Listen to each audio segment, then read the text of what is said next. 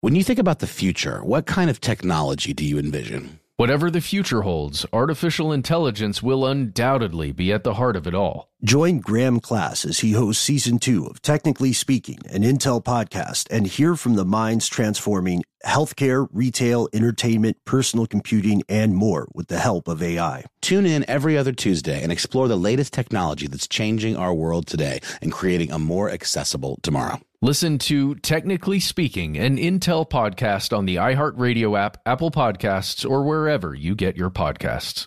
The Kakadu plum is an Australian native superfood containing 100 times more vitamin C than oranges. So why have you never heard of it? PR. No one's drinking a Kakadu smoothie? I'm JB Smooth, and that was a full episode of my new podcast, Straightforward, inspired by guaranteed straightforward pricing from AT&T Fiber. Get what you want without the complicated. AT&T Fiber, live like a gigillionaire. Available wherever you get your podcasts. Limited availability in select areas. Visit AT&T.com/hypergig for details. You know you've got a comeback in you. When you take the next step, you're going to make it count. For your career, for your family, for your life. You can earn a degree you're proud of with Purdue Global. Purdue Global is backed by Purdue University, one of the nation's most respected and innovative public universities. This is your chance. This is your opportunity. This is your comeback.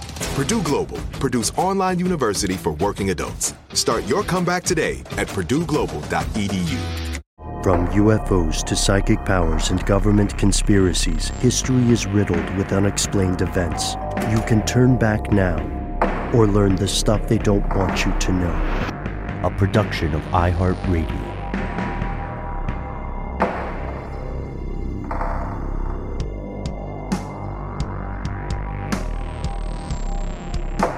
Welcome back to the show. My name is Matt. My name is Noel. They call me Ben. We're joined, as always, with our super producer, Alexis, codename Doc Holliday Jackson. Most importantly, you are here. That makes this the stuff they don't want you to know. We are so glad to hang out with you this evening. This is our weekly listener mail segment. It's one of our favorite times of the week, wherein we get to share stories with our fellow listeners. We are going to learn a little bit more about a situation in Canada that has that we talked about in the past. We're going to learn a little bit more about DEFCON, which I'm quite excited to visit, or some version of me.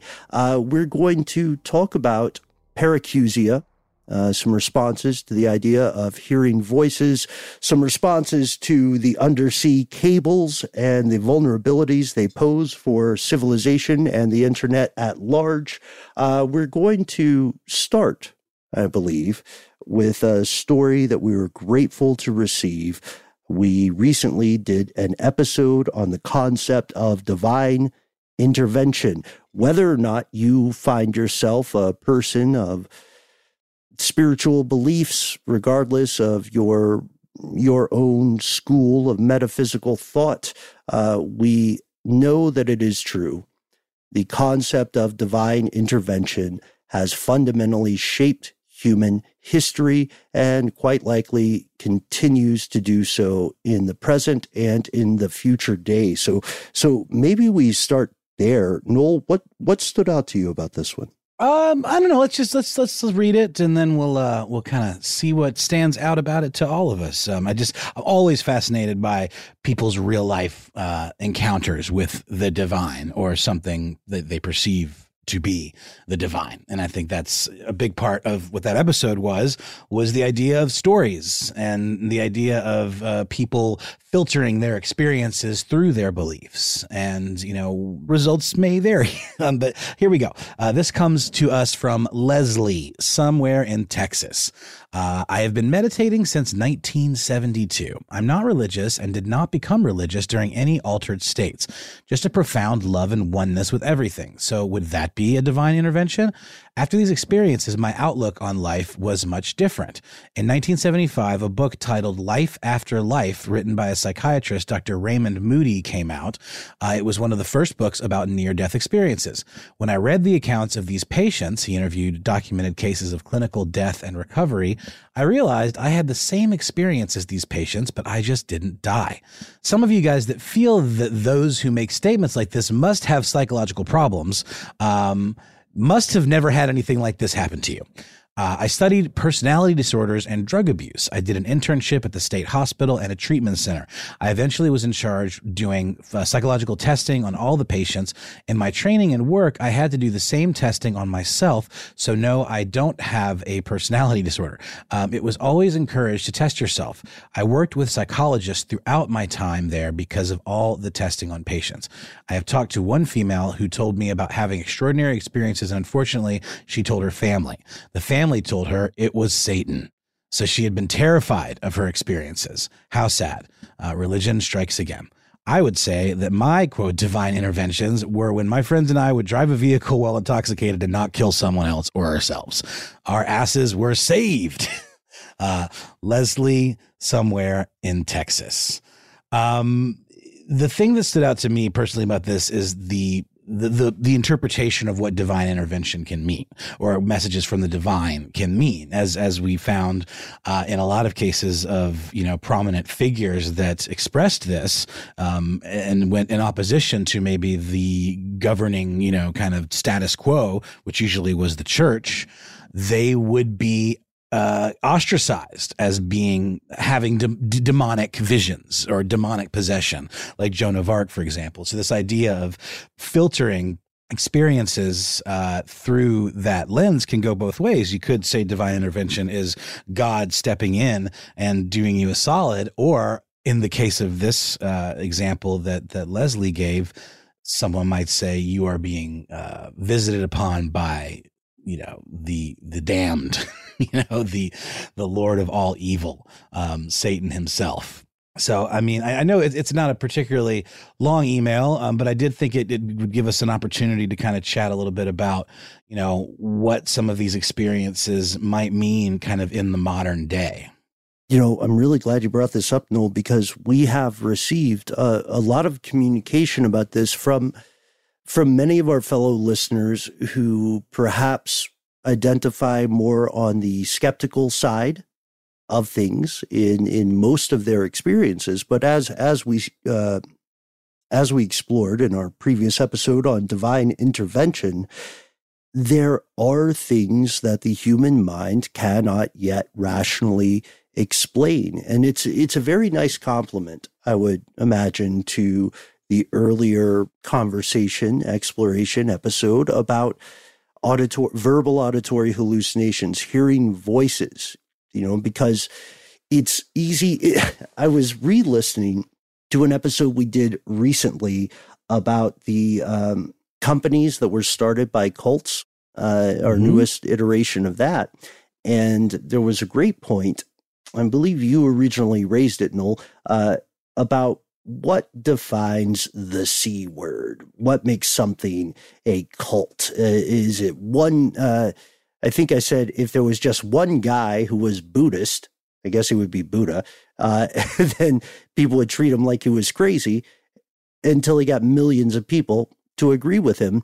And with divine intervention versus auditory hallucination, maybe we see a similar process, right? It is only after Joan of Arc successfully executes several stunning military campaigns that people begin to say perhaps a supernatural, heavenly, celestial force is intervening. And Leslie, to your point, I love that. I love that idea of day-to-day divine intervention, driving under the influence, no one dies, Maybe, well, and obviously this is someone reflecting back on their perhaps misspent youth, right? Right, that they survived. For sure. And this did get me kind of digging through our inbox for some other accounts of divine intervention. Ooh, I did find one more that I'd love to add to the pod if I could, from Uncle Bosco. Yes. Hey, Matt, Nolan, Ben, I hope you are all well. I grew up in an atheist home. We celebrated Christmas and Easter, but not in a way associated with any Christian trappings. hung on these pagan celebrations. I've never believed in a divine spirit or angels or demons or what have you. I still don't. That said, two things have happened in my life that I cannot explain. I've talked about both, and most people either don't believe me or say they were divine or angelic interventions. Incident 1. It was June 1983. I grew up on an 11-acre farm, and our house was on the northwest corner. The school bus dropped me off at the southeast corner of the farm, and I'd walk through the fields and pasture to get home. My dad and grandfather were building a new house near where the bus dropped me off. Walking by one day from the school bus, I saw the stud walls had been put up. I was a curious, soon-to-be 13-year-old and had been warned that construction sites could be hazardous, so to only get close if my dad or grandfather were around. They were not around, and curiosity got the better of me. I was wandering around looking at how everything was put together, and I walked backwards into the hole in the floor where the stairs to the basement would go. I fell in slow motion and realized that the basement's concrete floor had been poured that day. I remember thinking how angry everyone would be when I ruined the concrete by falling into it. Then I saw my brown Adidas gym bag in my hand and feared it getting ruined by wet concrete. When my chin was about level with the plywood subfloor of the main floor, I stopped falling and was lifted to a sitting position on the edge of the hole. As I was being lifted and set down, I heard a soft whisper say, "It's not your time yet." It freaked the shit out of me, and I only went back to the house when my family moved in later that summer. I told one of my friends the next day, and he thought I had made the story up. I only spoke of it again when I was about 25. I told my parents, and they both said that I had likely started to fall, but caught myself and pulled myself up. Maybe, but not likely with a gym bag with books and gym clothes. I'm aware of our mind's ability to change events and create false memories, and so I more or less chalked that event up to a false memory. We've got another incident here, but I'm just going to stick with the one since we already had the other email. But that's pretty cool, I would say, coming from a self-professed skeptic and atheist. You know, why bother making up a tale like that? I mean, again, he chalks it up to false memory, but that's pretty significant false memory, you know, especially with the whole whispered, it's not your time yet thing. What do you guys think of that? I don't even know what to say. I think the gym bag saved you, Bosco. There you go. Somehow the gym bag attached to a spring mechanism, unbeknownst to you within... Why do you sound like you're twirling a mustache, man? Go, gadget gym bag. No, I have no idea. That's crazy. It's also true. Again, I guess maybe we owe a bit of a mea culpa here to Leslie as well, our earlier conspiracy realist, in that we said there might be psychological issues at play, Leslie. We did not say, in any case, there must be. We also, with your story, Uncle Bosco, pleasure to meet you, bro. We also, I think, share a commonality in these experiences. There are certain events that, upon retrospect, even knowing memory is somewhat treacherous, there are certain events that simply defy plausible explanation, right? And they stick with you. It's strange to me that the line of demarcation between the quote-unquote true believers and the quote-unquote skeptics, it's not whether or not they had a moment like this. It is how they interpret it. Exactly. So we've seen people who identify themselves as, very zealous skeptics to the point where they're basically another version of fundamentalist religious types. They'll say, well, yeah, this happened, but here's why it happened. And I know for sure it wasn't something I can't explain. But are they also just reaching for rationalization? Because one thing both sides of those spectrums have whenever these events occur is a dearth of proof, a lack of proof confirming their opinion or interpretation. Absolutely valid. I completely see where you're coming from. I do feel like this second one is almost too good not to at least mention. I'm going to try to paraphrase it. It is a little bit longer, but in late spring 2015, doing some yard work, and my wife and kids are out, and we don't really have any neighbors close enough to see. As I'm raking leaves, I see a person standing near the edge of our property about 200 feet from me. I turn to look at the person, and there's no one there. Weird, but there are wild animals in the area and there was a bit of a breeze, so perhaps my eyes were playing tricks on me. Over the next 4 months, I continue to see a figure in my peripheral vision while I'm in my backyard alone. Every 2 to 3 weeks, this would happen. The difference is each time the figure is closer and closer to me.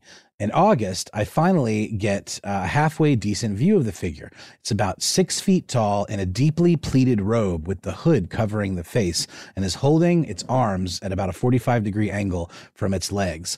I nearly pooped my pants. That's me editorializing. It's about 30 feet from me, and once again, I register the details of what I'm looking at, and it disappears. I think about telling my wife, but concerned she'll think I'm insane. In September, I start smelling smoke when there is none. I start thinking that the figure I've been seeing and the smoke smell are signs of a serious medical issue. I go to see my doctor and get a CT scan and a battery of tests. On October 1st, I was raking leaves and I hear a whisper saying, "Be prepared." And I turn to see the robed figure. I cough from the smell of smoke and the figure is gone. On the 2nd, I received a call from my doctor's office telling me all my test results were normal. The next morning, October 3rd, I woke to my phone ringing. My dad was in the hospital, dying, and I needed to leave now to see him if I wanted to say goodbye. He died an hour after I arrived. When I was taking the personal effects home from the hospital, I was overwhelmed by the smell of cigarette smoke coming from his jacket. He was a lifelong smoker, and by the cigarette butts in the driveway of his home, apparently was chain smoking while waiting for the ambulance to come get him. I've not seen the road figure since. I've not smelled phantom smoke since. That was just a particularly eerie one. We talked about examples of folks receiving information, that led to them making a decision that was meaningful. So I just thought this was a really good one. But thank you to Leslie and Uncle Bosco for those accounts of divine intervention. Let's take a quick break, hear a word from our sponsor, and we'll be back with more messages from you. I'm Katya Adler, host of The Global Story. Over the last 25 years, I've covered conflicts in the Middle East, political and economic crises in Europe, drug cartels in Mexico. Now I'm covering the stories behind the news all over the world in conversation with those who break it. Join me Monday to Friday to find out what's happening, why, and what it all means. Follow The Global Story from the BBC wherever you listen to podcasts.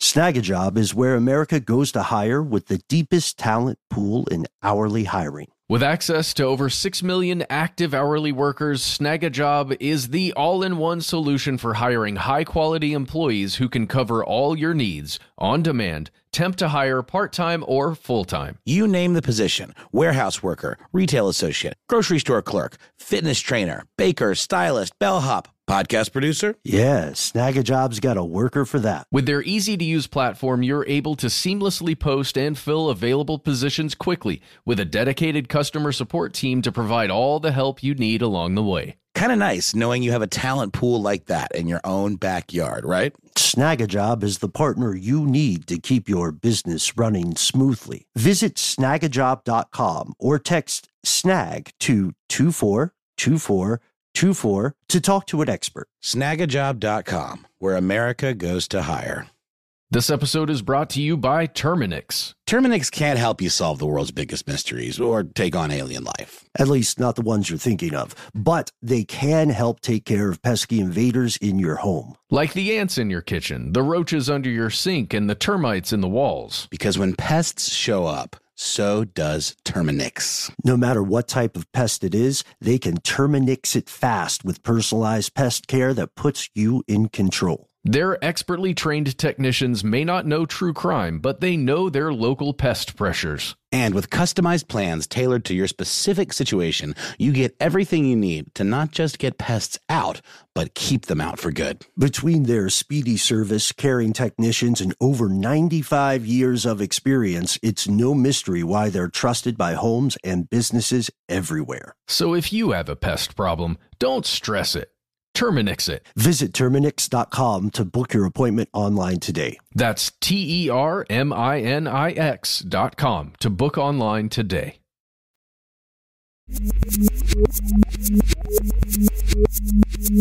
And we're back, and we're jumping to the phone lines. Remember, you can call us just like everybody else that has. Our number is 1-833-STDWYTK.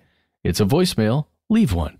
And we might play it on one of these episodes. Here we go. This message comes from Green Garnet, and it is regarding our episode on hearing voices. Hey, everybody. You can call me Green Garnet. I'm calling because I just felt compelled to share a little tiny bit with you about hearing voices.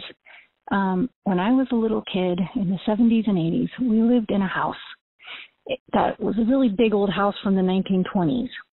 And I would hear voices, but I couldn't make out what they were saying. I didn't feel like they were talking to me.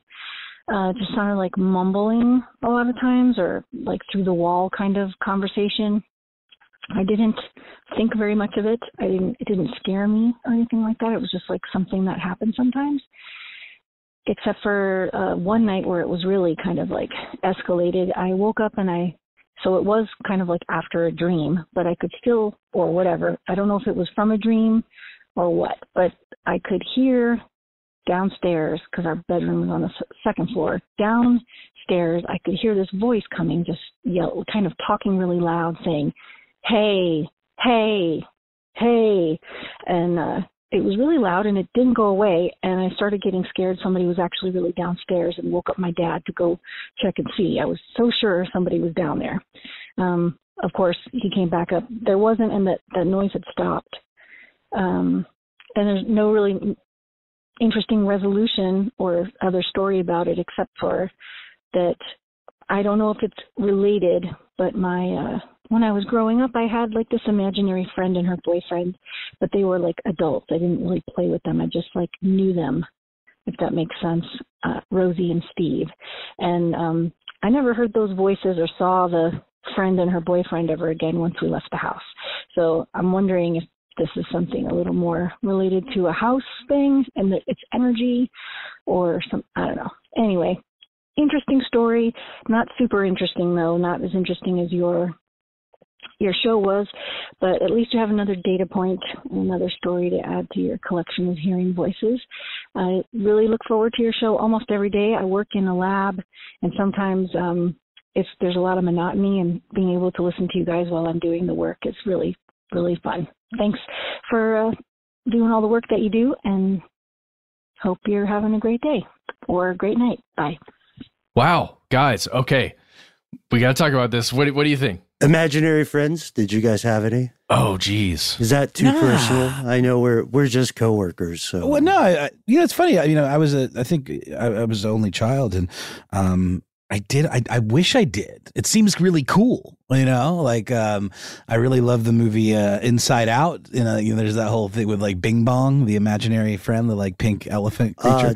Drop Dead Fred. Drop Dead Fred. That's right. Yeah, that guy was a psychopath, though.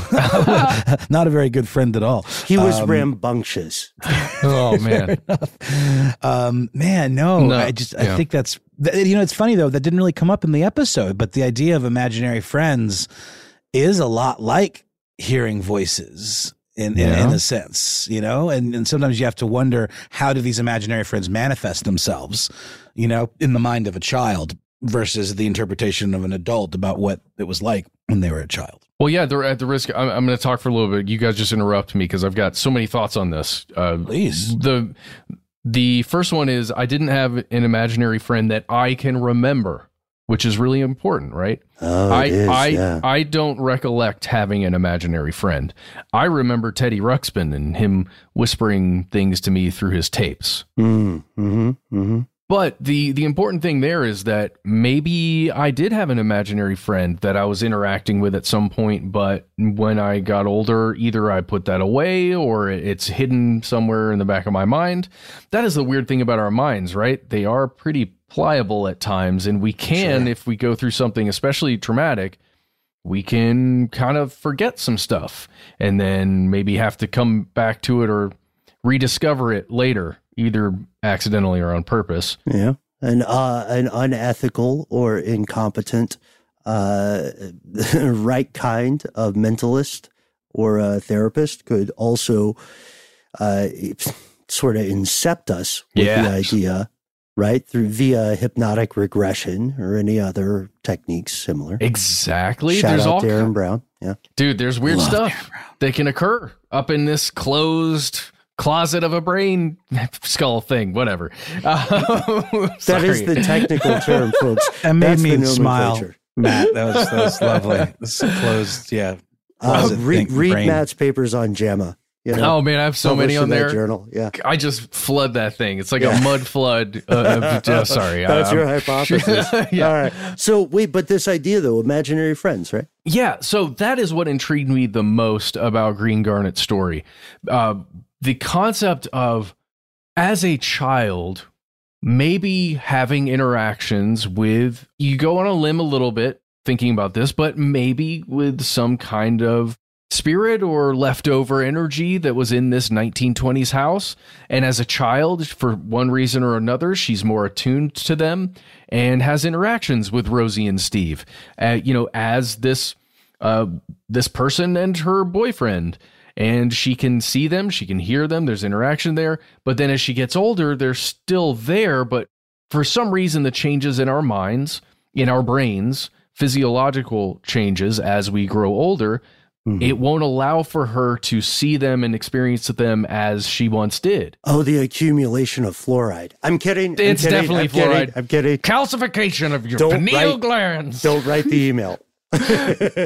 But maybe something does change over time. Again, there aren't studies on this, because how do you get taken seriously and get funding to do a study on do our brains change in a way that our imaginary friends are no longer accessible over time? Do our antenna attenuate? Yeah, good luck. Good luck getting funding for that. But that, to me, is a really intriguing concept. And I wonder if there's anyone else out there who's had maybe a similar thing where there was, to your recollection, an imaginary friend with whom you had interactions, at least to you, right? And then over time, you either gradually lose that connection, or is there one day when it just stops? Can you even recall that? Is it possible to recall that moment if you are now, in your 30s, let's say, and you interacted with an imaginary friend at 5 or 6, something like that? It's interesting you say this, Matt, because typically, and you may find this a fascination as well, Green Garnet, typically when people talk about having an imaginary friend, they are not able to bring up a specific moment where it said goodbye. Right? Or said, I'm going to go in the background because you brush your teeth too much or whatever. But all right, I'm letting that joke go. The idea, typically what happens is it seems somewhere in adolescence, perhaps targeted as close as a summer. So a time window of, let's say, 3 to 4 months. Then it gradually fades out as new external stimuli are introduced. Now, obviously, I have to recuse myself because I have been the imaginary friend of several different people. But the idea here is, I think, really fascinating because it goes back to our concepts of cultural framing for an experience, right? I hear a voice, I hear it multiple times. It feels like it's the same voice. How do I phrase it? It's clearly not, a thing like it's not a nefarious force. It's not sinister. It's not in the bed or in the closet waiting to get me. It's in the walls. It's in the walls where all the good friends hide. Oh my gosh.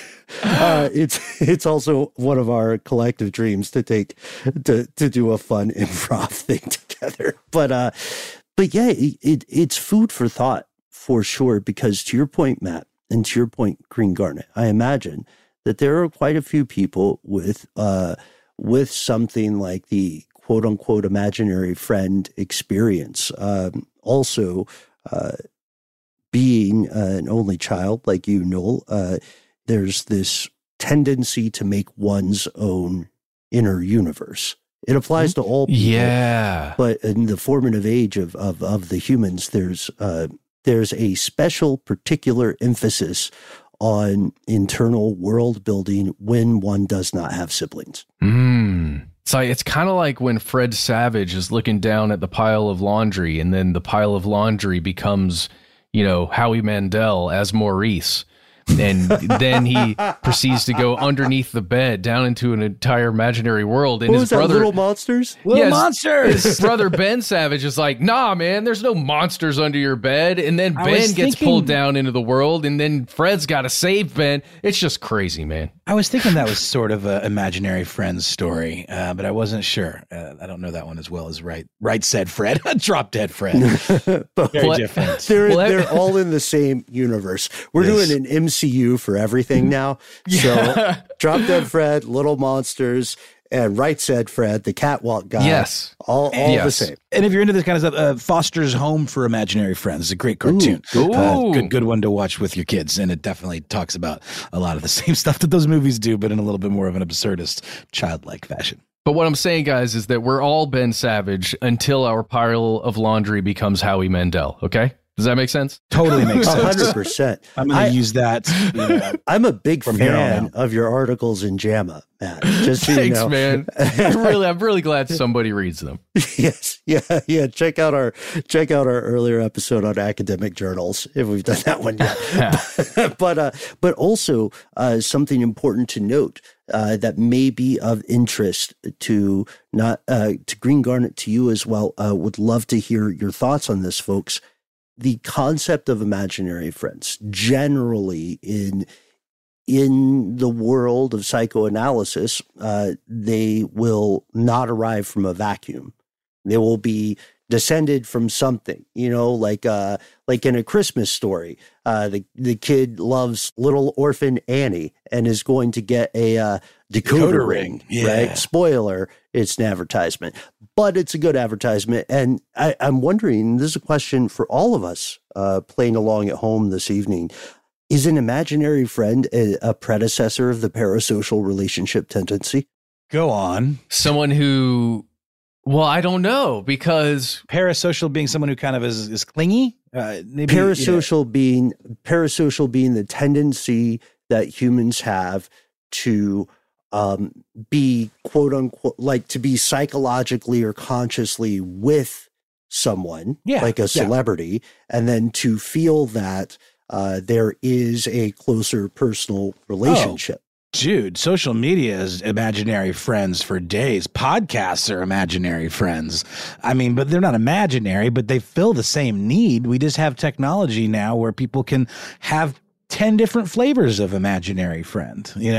Guys, I don't know. I feel like Conan is probably my friend. He made a whole podcast with friend in the title. He needs a friend. Thank you for stepping up, man. Good on you, Matt. I really do love that podcast. It is so good. Conan's a legend. Everybody knows that. He needs to stop texting as often, but otherwise, great dude. For sure. Definitely needs to stop texting while driving. Conan, that's dangerous and against the law. Knock it off. Seriously. His meme game is tight, though. Oh, yeah. But Leslie, knows, our last emailer, Leslie knows you cannot do that. Texting and driving is dangerous. Nope. Leslie, by the way, also didn't like hugs. I don't know if you guys remember, a long time ago, Leslie wrote in, our previous emailer that we just talked about. She wrote to tell us she does not like hugs, and she refuses to hug anything that's not a cute animal. I don't know why I recall presumptuous, that. They can be. I don't like it. I remember you. Yeah, that's why. For you guys, I'll do it. But I feel you twitch while I'm holding you close. I'm a little bit militant about it. I'm like, here we are. I totally am guilty of doing the 3 taps. The twitch is what it's all about. But that's how you know it took. That's how you know the hug took. Oh, God. All right. Little spasms. I'm calling HR. You should. Thank you so much, Green Garnet, for writing in with that experience. We love hearing those kind of stories. If anyone else has one like that, we'd love to hear it as well. We'll be right back with more messages from you. I'm Katya Adler, host of The Global Story. Over the last 25 years, I've covered conflicts in the Middle East, political and economic crises in Europe, drug cartels in Mexico. Now I'm covering the stories behind the news all over the world in conversation with those who break it. Join me Monday to Friday to find out what's happening, why, and what it all means.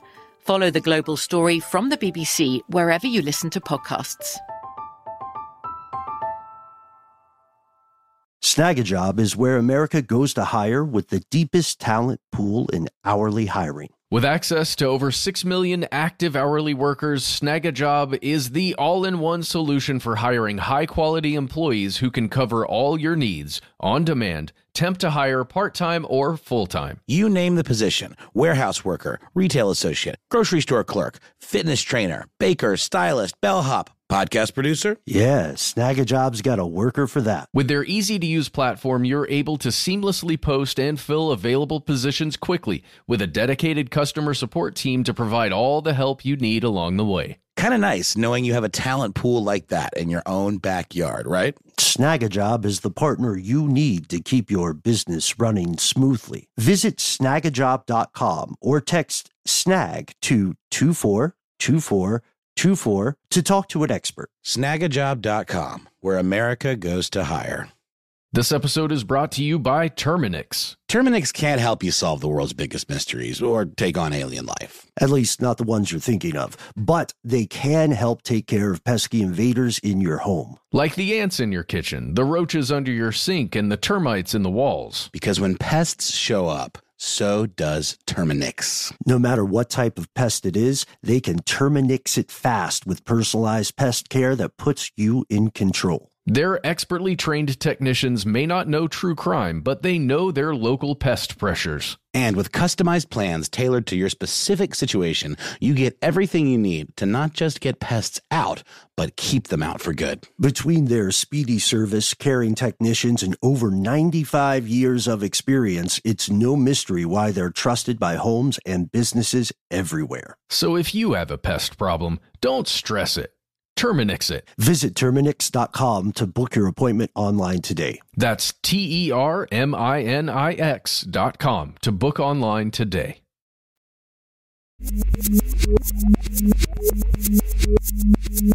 And we have returned. Never fear, fellow conspiracy realist. I obviously did not call HR because I don't like calling people. So we got we received something that I think was very illuminating / disturbing. I want to talk about real quick from our pal Rich, fellow conspiracy realist Rich in Southern Alberta. Being that Southern Alberta is in Canada, Rich is still more of a Yankee than we are. Rich says, "Hello, gentlemen. If you like, you can read this email for the show and refer to me as Rich from Southern Alberta." Got your back, Rich. Done. Rich says, "I just finished listening to your strange news segment talking about the so-called Queen of Canada. And as a resident of Southern Alberta near the Saskatchewan border, my ears perked up when you mentioned Ramona Didulo. The article you referenced in the show made the situation seem very minor and somewhat comical, not much more than a nuisance. But I can assure you that is far from the truth. I've included a link to the Canadian Broadcasting Corporation article written just a few days ago that should answer some of your questions and let you know just how serious the situation is and how potentially dangerous this cult may be. Spoiler alert, it includes threats of public execution. I hope that you find this email helpful and the article informative. Best wishes from Rich in Southern Alberta."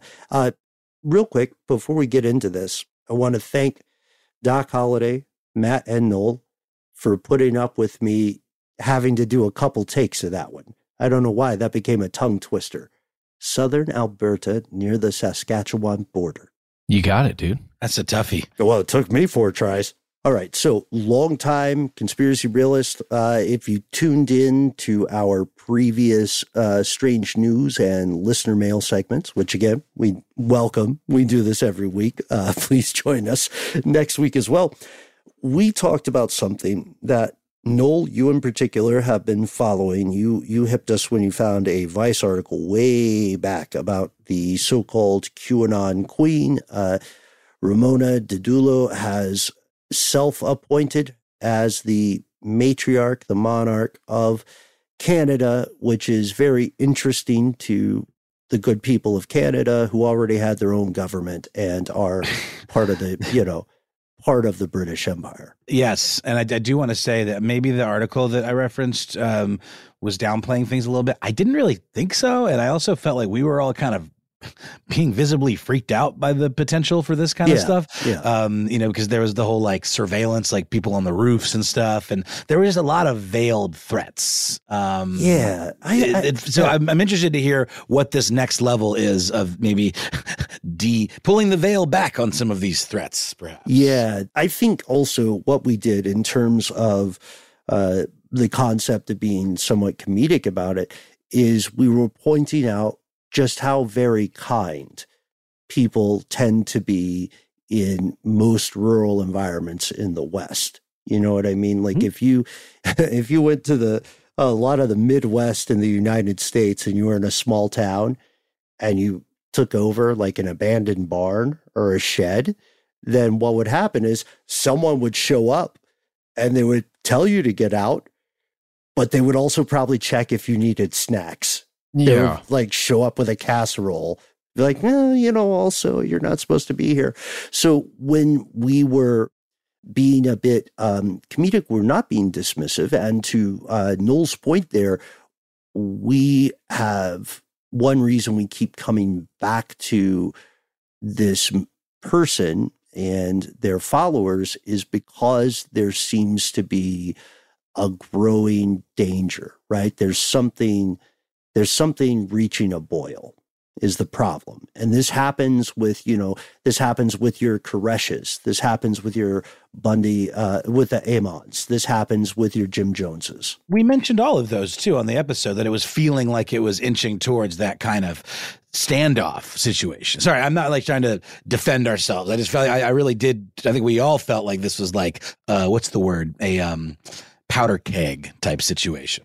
Well, see, now here's the problem. This person is probably talking directly to me because in my mind, seriously, I viewed that group a lot as a nuisance, as a group that's traveling through to different towns because nobody wants them there and they're kind of keeping to themselves. And I saw it as the town kind of saying, "Hey, get out. Like, come on. We don't want y'all here." And I was thinking about solutions that the town could come up with to just force them out. But I didn't think about the things that are in this article that was shared by our listener. Yeah, so let's go to this article. Let's shout Laura Scarpioletti, and pardon my pronunciation here, Laura is a journalist for the CBC and links us to this article. The headline involves the concept of public executions, and what we see here are mentions of several things we pointed out previously: the militarization of a cult that is, or a cultic movement that is becoming increasingly, it's trending in a bad direction. It's trending toward the us versus them, the delusions of grandeur, the apocalyptic reckonings and predictions that are common to all sorts of ultimately unsustainable ideological movements. The CBC article directly references a letter that the group sent to the mayor, the village councilors, members of the fire department, members of the mounted police, and a school teacher. Named them specifically, accused them of corruption, bullying, and stalking, and said the following: if the village does not follow the decrees of the queen, they will receive judgment. And if they are, quote, found guilty of crimes against humanity or treason, they will face publicly broadcast execution upon yourselves and undeserved devastation upon your children, grandchildren, and families. Continues, be forewarned, WTP, we the people. You like the nomenclature? We got the acronyms going. We the people, WTP, are now watching you with open eyes. The curtain is drawn. Your future is in your hands. So these folks in the village council, they call a meeting after the letter comes out. The mayor's there. They're disgusted. They're scared. People are staying in their houses more often. This is dangerous stuff. The RCMP, Royal Canadian Mounted Police, have opened a temporary detachment there in Richmond, in this rural town.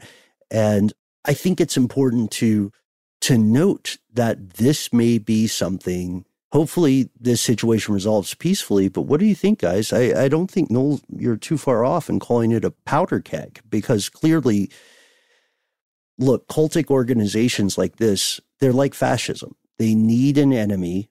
They need a timeline, right, to rationalize the increased control over the followers. So what will happen? Well, there's definitely no quiet de-escalation in that event, right? The queen doesn't gradually say, oh, well, maybe I'm not the queen. Oh, well, I haven't been the queen for a while. Guys, I'm not the queen anymore. No, she's more in the off with their heads mode, I would say. Yeah. Either I am the queen or I am not the queen, right? And right now I am the queen. And if you say I'm not, right, you're going to have to dethrone me, kind of thing, is what it sounds like, feels like. But again, how do you, with the thought of tanks that essentially act as flamethrowers that we have seen in the past, like, how do you not expect some kind of devastating force to be brought down upon you if you were threatening an entire town of people, right? Mm-hmm. I don't know. Occupying a publicly owned building, right? Like taking over a school.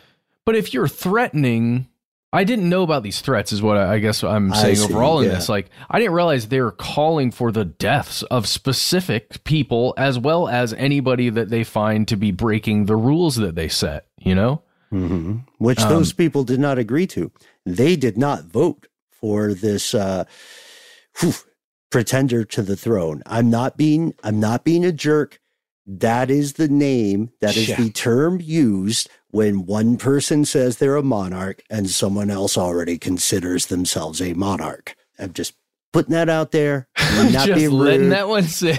Yeah, just let that sit. No shade on the QAnon queen here, but and that's that. I think that is. I think it's tremendously impactful, because this shows us how these things can build. And if you see something in mass media later, when this stuff goes sideways, then you're going to see no shortage of self-appointed experts who were not paying attention to it until about 20 minutes before they went on air. You know what I mean? Like, it's just... The world is happening. It's not happening in a vacuum, and we have to be very careful. That's why Strange News and Listener Mail exist, because we've got to look past. Matt, Noel, you and I were talking about this a little bit offline, the way that news is sort of prepackaged like a microwave meal for people. Here's a very complex situation. We've got 4 minutes and 30 seconds to tell you, I don't know. I think it's dangerous. Really appreciate you, Rich, for reaching out. Stay safe up there, and write to us with more details as things develop. Thought we could end on one more if we got time. Do we have one more? Oh, yeah. Okay. All right. So we got a friend who, for the sake of anonymity, we'll call the beekeeper. The beekeeper and I got in a little bit of a conversation, because the beekeeper is a former attendee of DEFCON, and I pitched you guys on maybe us visiting DEFCON. No. So Matt says no. What, you can't afford a burner phone? I'm not allowed in those places anymore. All right. Ever since I got banned for putting Quake on my middle school servers. Oh, sorry. You did? I'm sorry, just joking. Is that a true story? It's a true story. Dude, that's awesome. Power to the people. Nice job, Matt. So here we go. This is a fun story about getting banned from places. Okay, beekeeper. This is your story about getting banned from Caesar's Palace. Here's how it starts. Beekeeper says, I haven't been to a conference in a few years. I'm not as active in InfoSec as I was, but I would love to get back to DEFCON if I can get my Caesar's Palace ban lifted. Also, Beekeeper says, I'm jealous of you all's trip to the Hoover Dam, and I've wanted to go, but I've always been busy when I'm in Vegas. Because she's a beekeeper. He's keeping those bees. Yeah. He's putting a jar of bees on the blackjack table. You know? He's like, better put it right in that circle, man, or that dealer will look at you funny. Those things make liquid gold out there. So ask for more details. Beekeeper says, basically, they kicked me out of my room and I kept breaking back in until they escorted me off the property and banned me, they being Caesar's Palace. And then Beekeeper says, I used prepaid cards and cash for DEFCON, and they couldn't charge the card. They wouldn't take cash or payment over the phone for incidentals. Again, they being Caesar's Palace.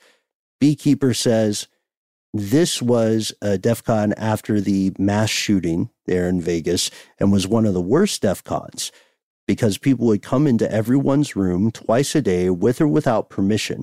It was a whole thing. It really pissed off a lot of people. I'm not going there, says Beekeeper, with bank cards or phones that can be stolen or cloned. You get there a few days early, you walk around, you'll find once the conference starts, there are mystery ATMs that appear and disappear after the conference, as well as all kinds of, beat me here, Doc, as well as all kinds of other f***ery that happens.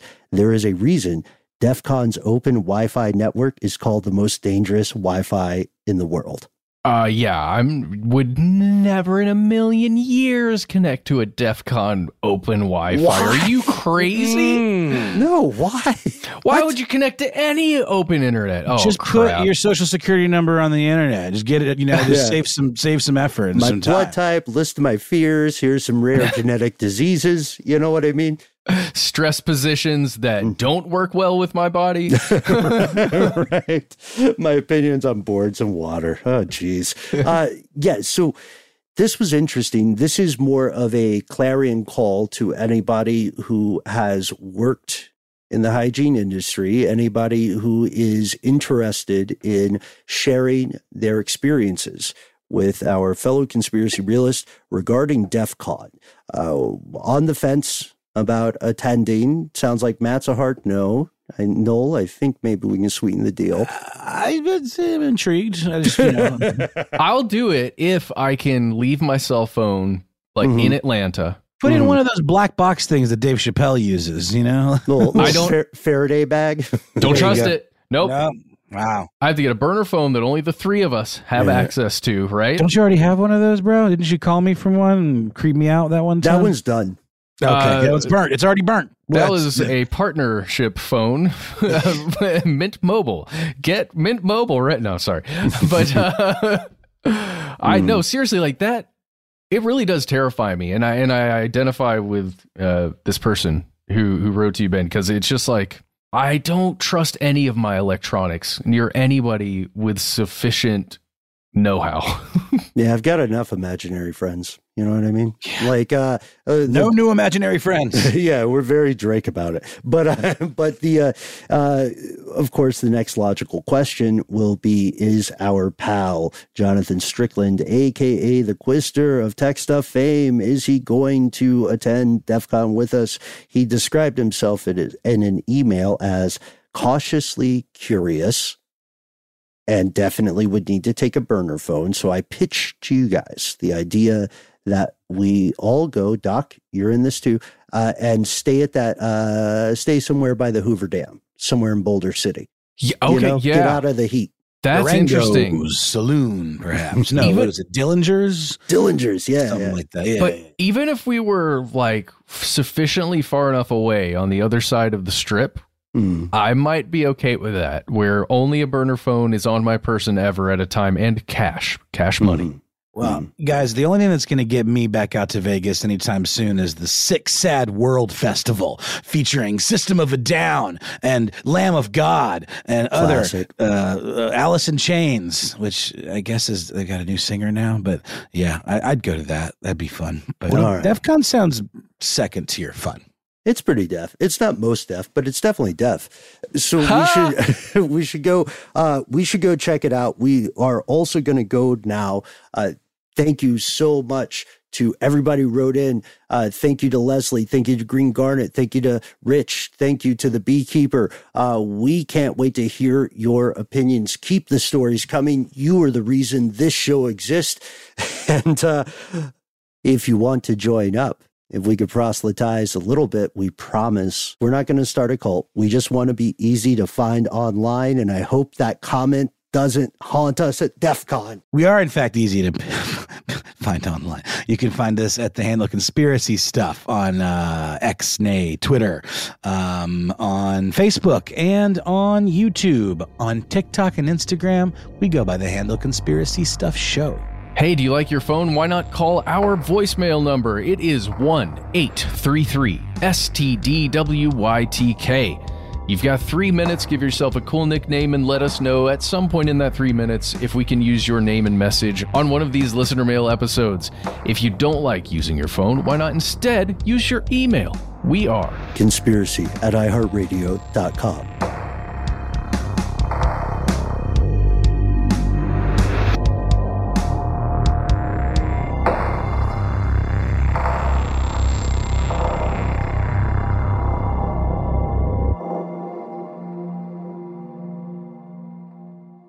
Stuff They Don't Want You to Know is a production of iHeartRadio. For more podcasts from iHeartRadio, visit the iHeartRadio app, Apple Podcasts, or wherever you listen to your favorite shows. From BBC Radio 4, Britain's biggest paranormal podcast is going on a road trip. I thought in that moment, oh my God, we've summoned something from this board. This is Uncanny USA. He says, somebody's in the house, and I screamed. Listen to Uncanny USA wherever you get your BBC podcasts, if you dare.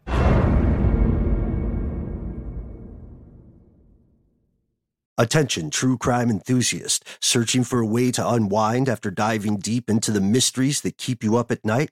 Look no further. Introducing Lazarus Naturals, your trusted companion for CBD relief.